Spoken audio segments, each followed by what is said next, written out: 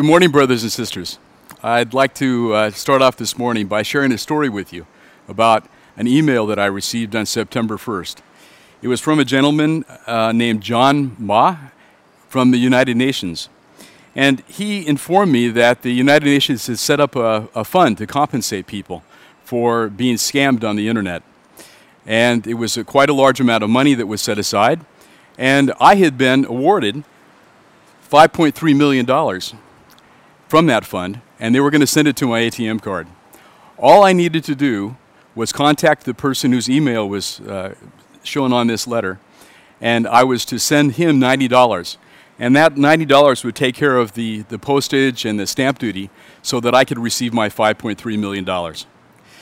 Now, obviously, this is a scam itself.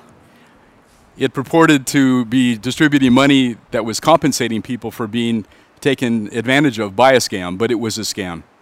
And I would have been very foolish if I had trusted this email and sent my money in. Obviously, there are people that do trust emails like this because there are quite a few of them that go out. I've received a number of them over the time that I've been in business. But it seems like there are people that think that they're going to get rich by receiving an email from an unknown person, and they send in their money and never hear back. And unfortunately, I think many people on the outside of the Christian faith look at Christians as if they're foolish, like the person that might respond to this kind of email. And I hope this morning that you can come away with the understanding that that's not the case, that you have a reason and a basis for trusting who you trust. The title for the sermon this morning is, Who Do You Trust and Why? We're going to be continuing our walk through the book of Matthew, and we're going to be covering Matthew chapter 11, verses 20 through 24. You may have legitimate questions. I think many of us do. You may have a question, even if you're already a believer, as to whether there's clear evidence for the faith that you have, for the trust that you have in Jesus Christ as your Lord and Savior. You also may have been told that faith, the faith that you have, is the opposite of reason. I have to say that I get rather irritated when I hear that kind of comment, that faith is the opposite of reason, because I think it's far from it. Faith and trust can be based on reason, it can be rational, and faith and trust can also be irrational. If I had responded to the email that I received, it would have been an irrational trust that I had placed in that person that had written that email. But trust can also be very, very rational. I'll give you an example. I have a driver, my driver named Sukur. He's been my driver for over 2 years now. I trust him. When I told him this morning to come at 8 o'clock, he came promptly as he usually does. He's been my driver for 2 years, and I know that I can trust him because of the past experience that I've had with him. I know that he's a person that's dependable. He's a person of his word, and if for some reason he wasn't able to come, he would certainly have sent me an email or a WhatsApp message to notify me that he was unable to come. That is a trust that I place in him, which is a reasonable and rational trust, unlike the trust that someone might place in an email like the one I read to you earlier. Now, what are the consequences if you don't really have evidence or you don't really feel certain about the trust you have? Well, one of the things you may do is you may be reluctant to share your faith with others, especially in a country such as this where the majority faith is different than the one you hold. You may be very reluctant and have questions in your own mind even about whether you should share what you believe, because maybe it's not true. Maybe what you believe is true, but maybe it's not someone else's truth. The idea today that there's no such thing as absolute truth perhaps is seeped into your mind, and you are reluctant to try to convince anybody else of your truth because it may not be the only truth. And also, you may feel that you are sitting in your home right now, listening to this, and you may not have made a decision to follow Jesus as your Lord and Savior because you have doubts, because you don't believe that there's any evidence for the Christian faith. So people may not believe, people may be reluctant to share their faith, and people may have doubts about their own faith because they aren't convinced that there's evidence for the Christian faith. And I hope this morning that we can convince you that there is plenty of evidence. There's a rational basis for your trust or your faith in Jesus Christ. What I'd like to do is have you walk away with confidence that your faith that you profess is a faith that is based on rational thinking, it's based on evidence, and there's plenty of that we're going to look at this morning. And Jesus understood that we needed to have that kind of evidence in order to have faith that we could have a confidence in. And I say humble confidence is what I'd like people to have, because I want also to understand, people to understand that there needs to be a humility coming together with that confidence. We need to have confidence, but we need to have confidence, as someone said, as one beggar showing another beggar where to find food. That's the kind of confidence we need to have, not a kind of confidence where we look down and talk down to other people, but we need to be confident that we can share with others and do so humbly because they need to hear what we've heard. Now, if I kind of set the stage for the passage this morning, you may recall in Matthew 10, Jesus had spoken with his disciples, and he sent them out 2 by 2 into the community. He asked them to heal the sick, to raise the dead, to cleanse the lepers, to drive out demons. These were the kind of things that he did, and they were asked to go and do miraculous things, heal the sick, even raise the dead. The 12 disciples were supposed to be doing when they were being sent out. We then read last week and looked at last week with the assistance of John Zhang. We looked at the doubts that John the Baptist had, and he sent his disciples to talk to Jesus and ask Jesus, are you really indeed the Messiah that we've been waiting for? And what did Jesus do? Jesus provided him with evidence. As John mentioned last week, Jesus replied, he says, go back and tell him what you hear and see. Go and show him the evidence that I am who I say I am. And he said, the blind receive sight, the lame walk, those who have leprosy are healed, those that are deaf hear, the dead are raised. This was evidence that Jesus was providing to John the Baptist's disciples to convince John the Baptist that he was who he claimed to be. After this, there's a story that we read about in Luke 10, and it's not in the book of Matthew, but this is where Jesus sends out disciples again. But this time he's not sending out 12, he's sending out 72 disciples. And he's also asking them to go out and do miraculous things in the community and announce the kingdom of God.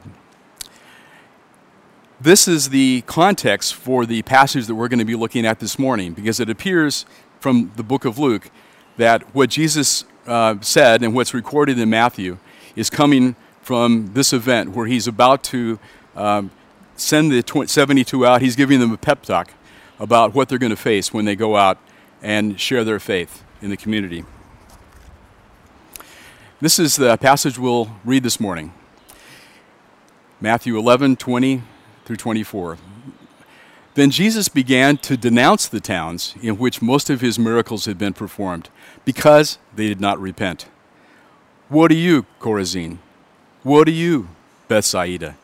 For if the miracles that were performed in you had been performed in Tyre and Sidon, they would have repented long ago in sackcloth and ashes. But I tell you, it will be more bearable for Tyre and Sidon on the day of judgment than for you. And you, Capernaum, will you be lifted to the heavens? No, you will go down to Hades. For if the miracles were performed in you had been performed in Sodom, it would have remained to this day. But I tell you that it will be more bearable for Sodom on the day of judgment than for you. Now let's walk through this passage. I recognize there's a lot of names, a lot of towns that you may not recognize, so we're going to help unpack that. But Jesus starts off this passage by saying, it says, Jesus began to denounce the towns in which most of his miracles had been performed. And we're going to look at some of those towns in a second. He denounced them because they did not repent. He was presenting evidence. His disciples were presenting evidence as they went out to the various towns and preached. They were doing miracles. They were providing evidence that what they said was true. It wasn't just someone sharing their feelings, sharing their opinions, but they were able to do miracles as evidence that what they said was true. They were doing something supernatural, which could only come from God. Now, we throw out the word repent, and I thought it might be helpful to explain a little bit about what the word really means. I looked up on Google, and it traces the use of certain words over years, and you can see that in recent years, the word repent is rarely used. I'd say it is more used in Indonesia than it ever was in the United States, where I come from. But a good definition of repent, and what Jesus was trying to get the people in these towns to do, was turn away from their sin. Sin is disobedience to God. He was trying to get them to repent and turn away from the sin that they were committing. And I like in the book of Acts, the Apostle Paul is speaking to King Agrippa, and he's talking about what his mission in life was as an apostle. And he said, I preached that people should repent, that they should repent and turn to God and demonstrate the repentance by their deeds. When we talk about repentance, we talk about what you turn away from. You turn away from doing the things that you shouldn't be doing or not doing the things that you should. You turn away from that, and you turn toward God, and you turn to obey God and do what God has asked you to do. And then you demonstrate the repentance by the deeds that you do, by the actions that you take. So it's not just something where you mouth the words and you say, I don't want to do that anymore, but you continue to do it. But you truly repent. It's something that comes from your heart. You've decided and been convicted of the fact that what you have done is wrong, and that you need to repent of that and move on, turn to God, obey Him, and do what is right. Now, I'd like to have a little geography lesson here, because you're going to need to understand this as we look at this passage. I've highlighted in red 3 cities, Capernaum, Chorazin, and Bethsaida. These were 3 towns that were mentioned in the passage. They were 3 towns very close to the Sea of Galilee. You may recall that Jesus had been born in Bethlehem, but he was raised as a child in Nazareth. And then when he began his ministry, he set Capernaum along the Sea of Galilee as his headquarters for his ministry. Chorazin is a town within 3 kilometers, I believe, of Capernaum, and Bethsaida is a town approximately 5 kilometers from Capernaum. And I was looking up on the map today, the distance of 6 kilometers, which is more than the distance between these towns, is actually the distance between Geraha Niaga here and Monas. So it's not very far. These 3 towns were in an easy walking distance of each other. And now this particular map shows the location of Tyre and Sidon. And Tyre and Sidon were 2 cities that were in the Gentile area. That's indicated by the fact that it's not in the area that's shaded green. And as you may have known, the Jewish people at this time looked down on the Gentiles. They looked down on the non-Jews because they thought that they were immoral, and they felt themselves to be superior because they followed the one true God. As we look at this passage again, Jesus says, "Woe to Chorazin." We saw that not far away, 3 kilometers or so away from Capernaum.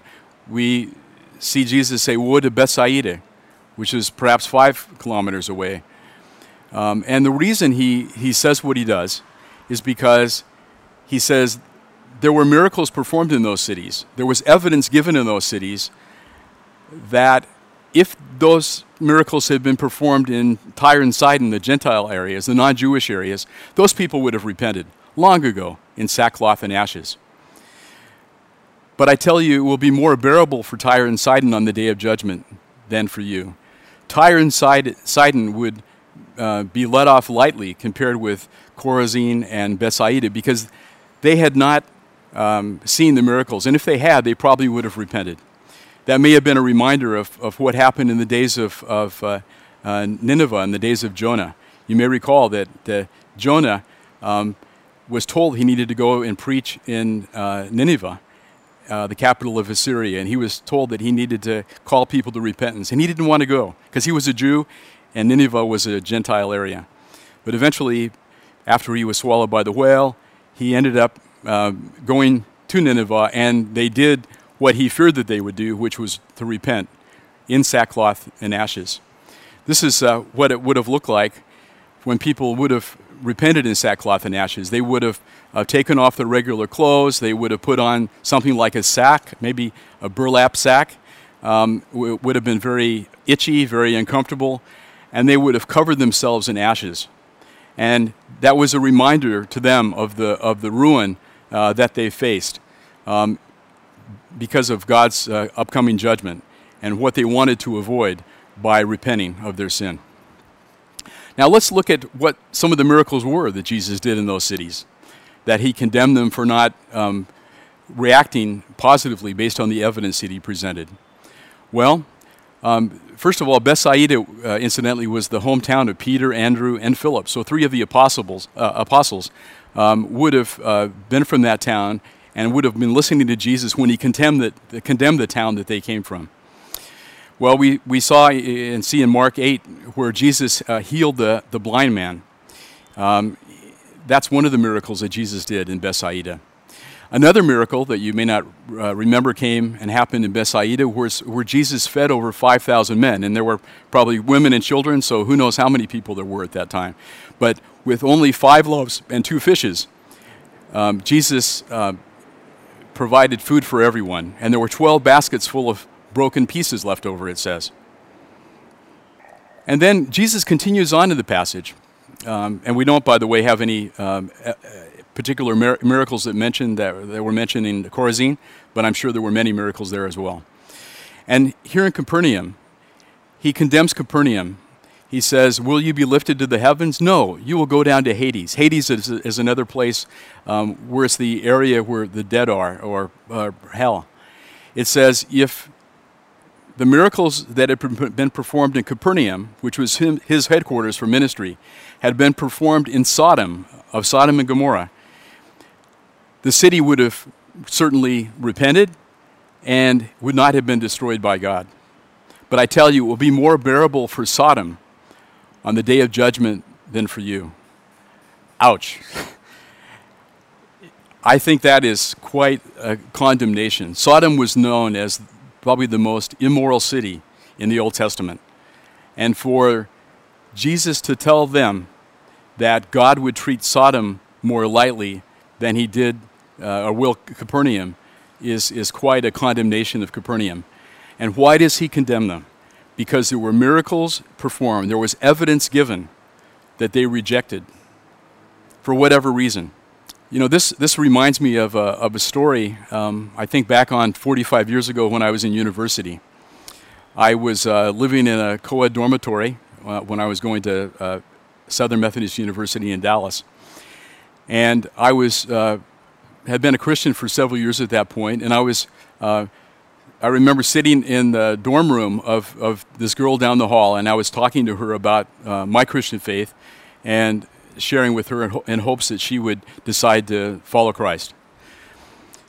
And she listened to me. She seemed very understanding, very appreciative of what I had to say. And she, at this point, I thought she was actually going to make a decision to follow Christ. And as I asked her if she had decided that she wanted to do so, to repent, have Jesus become her Lord and Savior, her response to me was this. She said, you know, I believe everything you say, but she says, I can't, because if I follow Christ, I know that I'm going to have to stop sleeping with my boyfriend, and I'm not willing to do that. I don't know why these people in Capernaum, in Bethsaida, in Chorazin why they rejected Jesus, why they rejected the evidence, the miracles that he presented, which were supernatural, which would have been clear evidence that God was behind what Jesus was saying. But they did, for whatever reason. Maybe they ignored him. They were too busy making money. They were too busy enjoying their lives. Maybe they were afraid of losing their positions in the community. Who knows? But for whatever reason, they rejected the evidence. But the point is, there was plenty of evidence in those cities. And Jesus condemned them because they didn't believe the evidence. Look at what happens in Capernaum. This is the place, as I said, was Jesus' headquarters. Peter and Andrew and James and John were fishermen. They were based in that city. And Matthew, the tax collector, was also based there. One of the stories we heard about a few chapters ago in Matthew was that Jesus healed Peter's mother-in-law when she was sick. And she got up and started serving them immediately. We also read in Matthew 8 that Jesus healed many people who were demon-possessed and sick. And you may recall at one point there were so many people that were coming to him to be healed of their diseases that he ended up getting in a boat and going to the other side of the Sea of Galilee to take a break. We also read the story, which I preached on a little while ago, about Jesus healing the man who was paralyzed. This man was lowered down through the roof of a house, and Jesus healed him, and he was able to walk. That occurred also in the city of Capernaum. And Sodom, to which he favorably compares Sodom to Capernaum. This is what it says about Sodom and Gomorrah in Jude 7. It says, in a similar way, Sodom and Gomorrah and the surrounding towns gave themselves up to sexual immorality and perversion. They serve as an example of those who suffer the punishment of eternal fire. If you were a resident of Capernaum, wouldn't you have been shocked for Jesus to say that God is going to be easier on Sodom than he would be on Capernaum? Because Capernaum ignored the evidence that Jesus had presented, the miracles that he did in their presence, and the miracles that the apostles did in their presence. What miracles did he do? Well, we don't know all the miracles because they're not all recorded. We just know some of the miracles that he did. But as we read, and Jesus, when he replied to the disciples of John the Baptist, he reminded them that Jesus allowed the blind to see. He gave the blind sight. The lame could walk. Those who had leprosy were cleaned. Those that were deaf could hear. The dead even were raised. And Jesus says, you, disciples of John the Baptist, you've seen these things. So you go back and tell John what you've seen, the evidence that you've seen for the fact that I am indeed the Messiah. In the book of John, John says this. He says, Jesus performed many other signs in the presence of his disciples, which are not recorded in this book. John was an eyewitness. The Apostle John was an eyewitness who wrote the book of John. He was an eyewitness to the many miracles that Jesus did. And he says there are more than we can even put in this book, like I could put in my letters. But he says, I'm writing down the miracles that I saw with my own eyes because I want you to believe that there is evidence to prove that Jesus is the Messiah, the Son of God. And by believing in him, you will have life in his name. You will have eternal life. And John wanted people to come to the realization that Jesus offered that forgiveness and that salvation. It wasn't just Jesus, by the way, that could do miraculous things. We also read about the fact that the apostles could as well. If you look at throughout the book of Acts, you'll see various miracles that were done by the apostles. And it's also interesting to see why the miracles were done. The miracles weren't just to entertain people. The miracles served as confirmation from God that what the messenger said was true. God was trying to confirm to people that through this evidence, that it wasn't just someone's opinion, it wasn't just someone's idea. There was actually confirmation of that message that it was from God because it was a supernatural event. it says in Acts 14:3, so Paul and Barnabas spent considerable time there, and this is in Iconium, speaking boldly for the Lord, and who confirmed the message of his grace by enabling them to do and perform signs and wonders. This was God's way of confirming that what Paul and Barnabas said in Iconium was true. They could do miraculous things. And in fact, all of the apostles were able to do that. We saw that earlier when the 12 apostles were sent out into the towns, and they were told to even not only heal the sick, but even raise the dead. But we see that one of the qualifications to be an apostle was the fact that you could do miraculous things. You could do signs, wonders, and miracles. In the book of 2 Corinthians, Paul is apparently responding to a challenge of his apostleship. People were questioning whether he was a true apostle.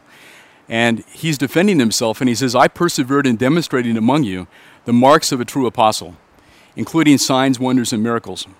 Now, this is important because our New Testament books are written either by the apostles themselves or the close companions of apostles. That's an additional reason we can trust those books, because they were written by people that God enabled to do signs, wonders, and miracles, or the close friends of such people. So we can have confidence. There's evidence there that we have to believe what was written down. Now, can I rely on the witnesses to these events? Well, it's true. What we have here is we have a recording of the events themselves, but we haven't seen the events with our own eyes.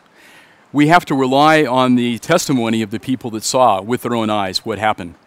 As I said before, the Apostle John, he was there as an apostle. He wrote the book of John, he wrote 1 John, 2 John, 3 John, the book of Revelation. And he was saying there are so many stories I can't even tell you of what I saw, the miracles that I saw. Here we have the Apostle Peter, also one of the 12. And he says, I want you to know that I did not follow cleverly devised stories. I didn't just make this stuff up. And he's referring here to the transfiguration when Peter, James, and John were with Jesus, and they heard God speak that this is my son, in whom I am well pleased. He says, we're eyewitnesses of this.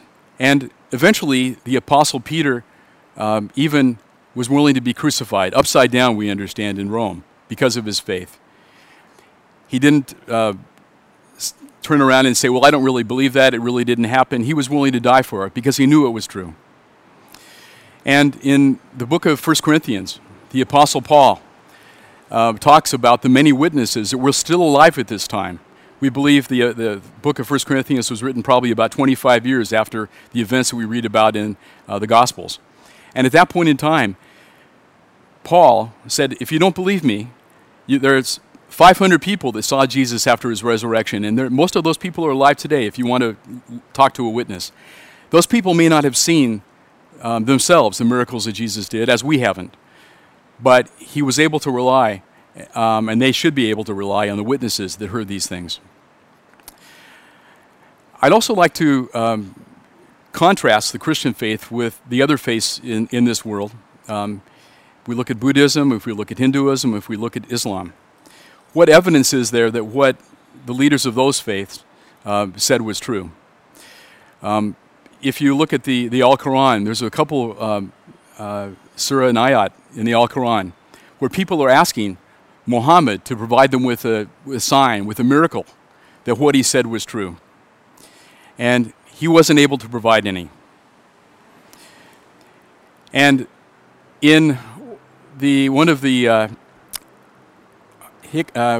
passages we read here, it says in the Sunnah that the prophet, that's Muhammad, when he was asked about miracles and the fact that every prophet, he said, was able to do miracles, and the fact that he couldn't, he said this: every prophet was given miracles because of which people believe, but what I have been given is divine inspiration, which Allah has revealed to me. I've asked some of my Muslim colleagues, I said, one of the reasons I believe in the Christian faith, and only the Christian faith, to be true, is because there's a lot of evidence, there's plenty of evidence in the miracles that Jesus did, and we haven't even gotten to Jesus' resurrection yet. And I asked, what evidence is there that what Muhammad said was true? Did Muhammad do any miracle? And the response I've often gotten was taken from this particular passage, where they'll say, well, Muhammad did the greatest miracle of all. He gave us the Al-Quran. I find that a fairly unconvincing argument in terms of the evidence that we should believe Muhammad. And I think Jesus is the only one, and Jesus and the Judeo-Christian faith, we're starting even with Moses, where you see the many miracles that were done by those that followed the Lord. Evidence that what they said was true.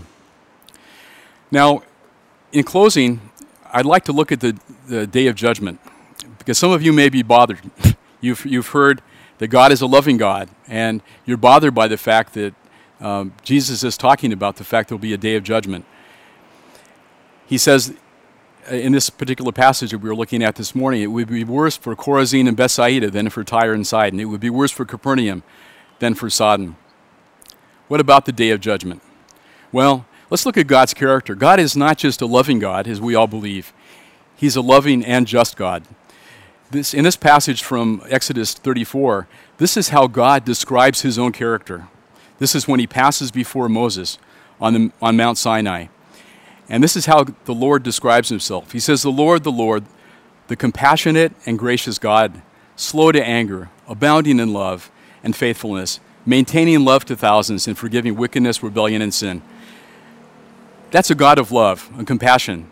That's a God that we're very attracted to. But there's another part of God's character too, and that is that he's a just God. He's slow to anger, but he does get angry. He gets angry at sin, he gets angry at rebellion, and it says, as that passage continues, it says God does not leave the guilty unpunished. If God is a just God, he cannot look the other way when people sin against him or sin against others.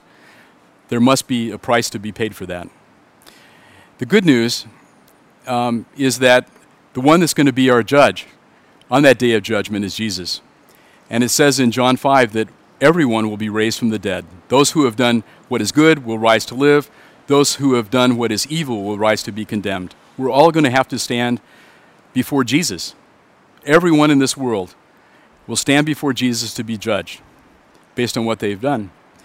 And it says in the book of Hebrews, if we escape, how shall we escape if we ignore so great a salvation? If we ignore the offer of salvation, if we don't repent, we don't turn to God, and we don't prove our repentance by our deeds, we have a terrible day to face on the day of judgment. These miracles, it says in the book of Hebrews, were confirmed to us by those who heard him, those are the apostles, and also God testified to it by signs, wonders, and various miracles. Again, we see that the signs, wonders, and miracles are given as evidence that what Jesus said was true. We don't have to close our eyes. We don't have to put our brain on the shelf. We have a reason for believing what we believe, and there's evidence for it. Not only is Jesus going to be the judge, but he's also one that has the ability to forgive sins. And we saw that earlier in chapter 9 of Matthew. Jesus has the authority. God has given the authority to forgive sins. And we are fortunate that our sins can be forgiven if we do turn around to God and repent. On the day of the Pentecost, after Jesus' ascension, Peter stood before thousands of people. And he did very much what Jesus has done. He pointed to the miracles, wonders, and signs of Jesus and said that this is accreditation by God that he was who he said he was. And he says, based on this, based on the fact you've crucified this man who God has accredited, God has given evidence for, he says, he calls on the people in the crowd to repent and be baptized, every one of you, in the name of Jesus Christ for the forgiveness of your sins.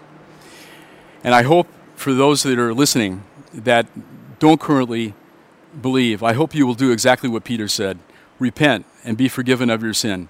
Don't use this excuse that there's no evidence in the Christian faith, that you just have to have blind faith, that you just have to close your eyes and believe. That's a bunch of hogwash. Jesus understood, God understood that we needed to have evidence to believe what we believe. We need to have a reliable, a rational trust in God, and He's given us every basis to have that reliable trust. And I'd like to close by having us listen to a song that describes the uniqueness of God, the uniqueness of the Christian faith. It's the chorus to the song say, "Come and behold Him, the one and the only," and He is. "Cry out, sing holy, forever a holy God. Come and worship the holy God."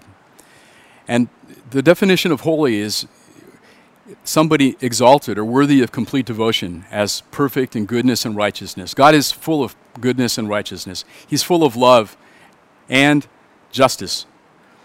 And we should keep this in mind as we sing this song and ponder the evidence that we presented by Jesus, and the evidence that He's condemning Chorazin, Bethsaida, and Capernaum for not reacting to when they saw the miracles that He had done. Let's pray. Father, we thank You that You've created us as we are. We thank You that You've made us in Your image, which means that we have minds, we have the ability to think, we have the ability to reason, and that You understand that, and You've given us plenty of evidence through the miracles that have been done by Jesus, the apostles. These are evidences, Father. We recognize that we have every right to believe what they say and trust in what they say. And I pray for all of us pray for those that may trust for the first time, and I pray for those that already believe but have doubts about their faith, as John the Baptist did, that they would be filled with a humble confidence that the faith they have is a evidence-backed faith, is a rational faith, and that they would go out and share the good news with others based on this humble confidence. We pray these things in Your Son's name. Amen.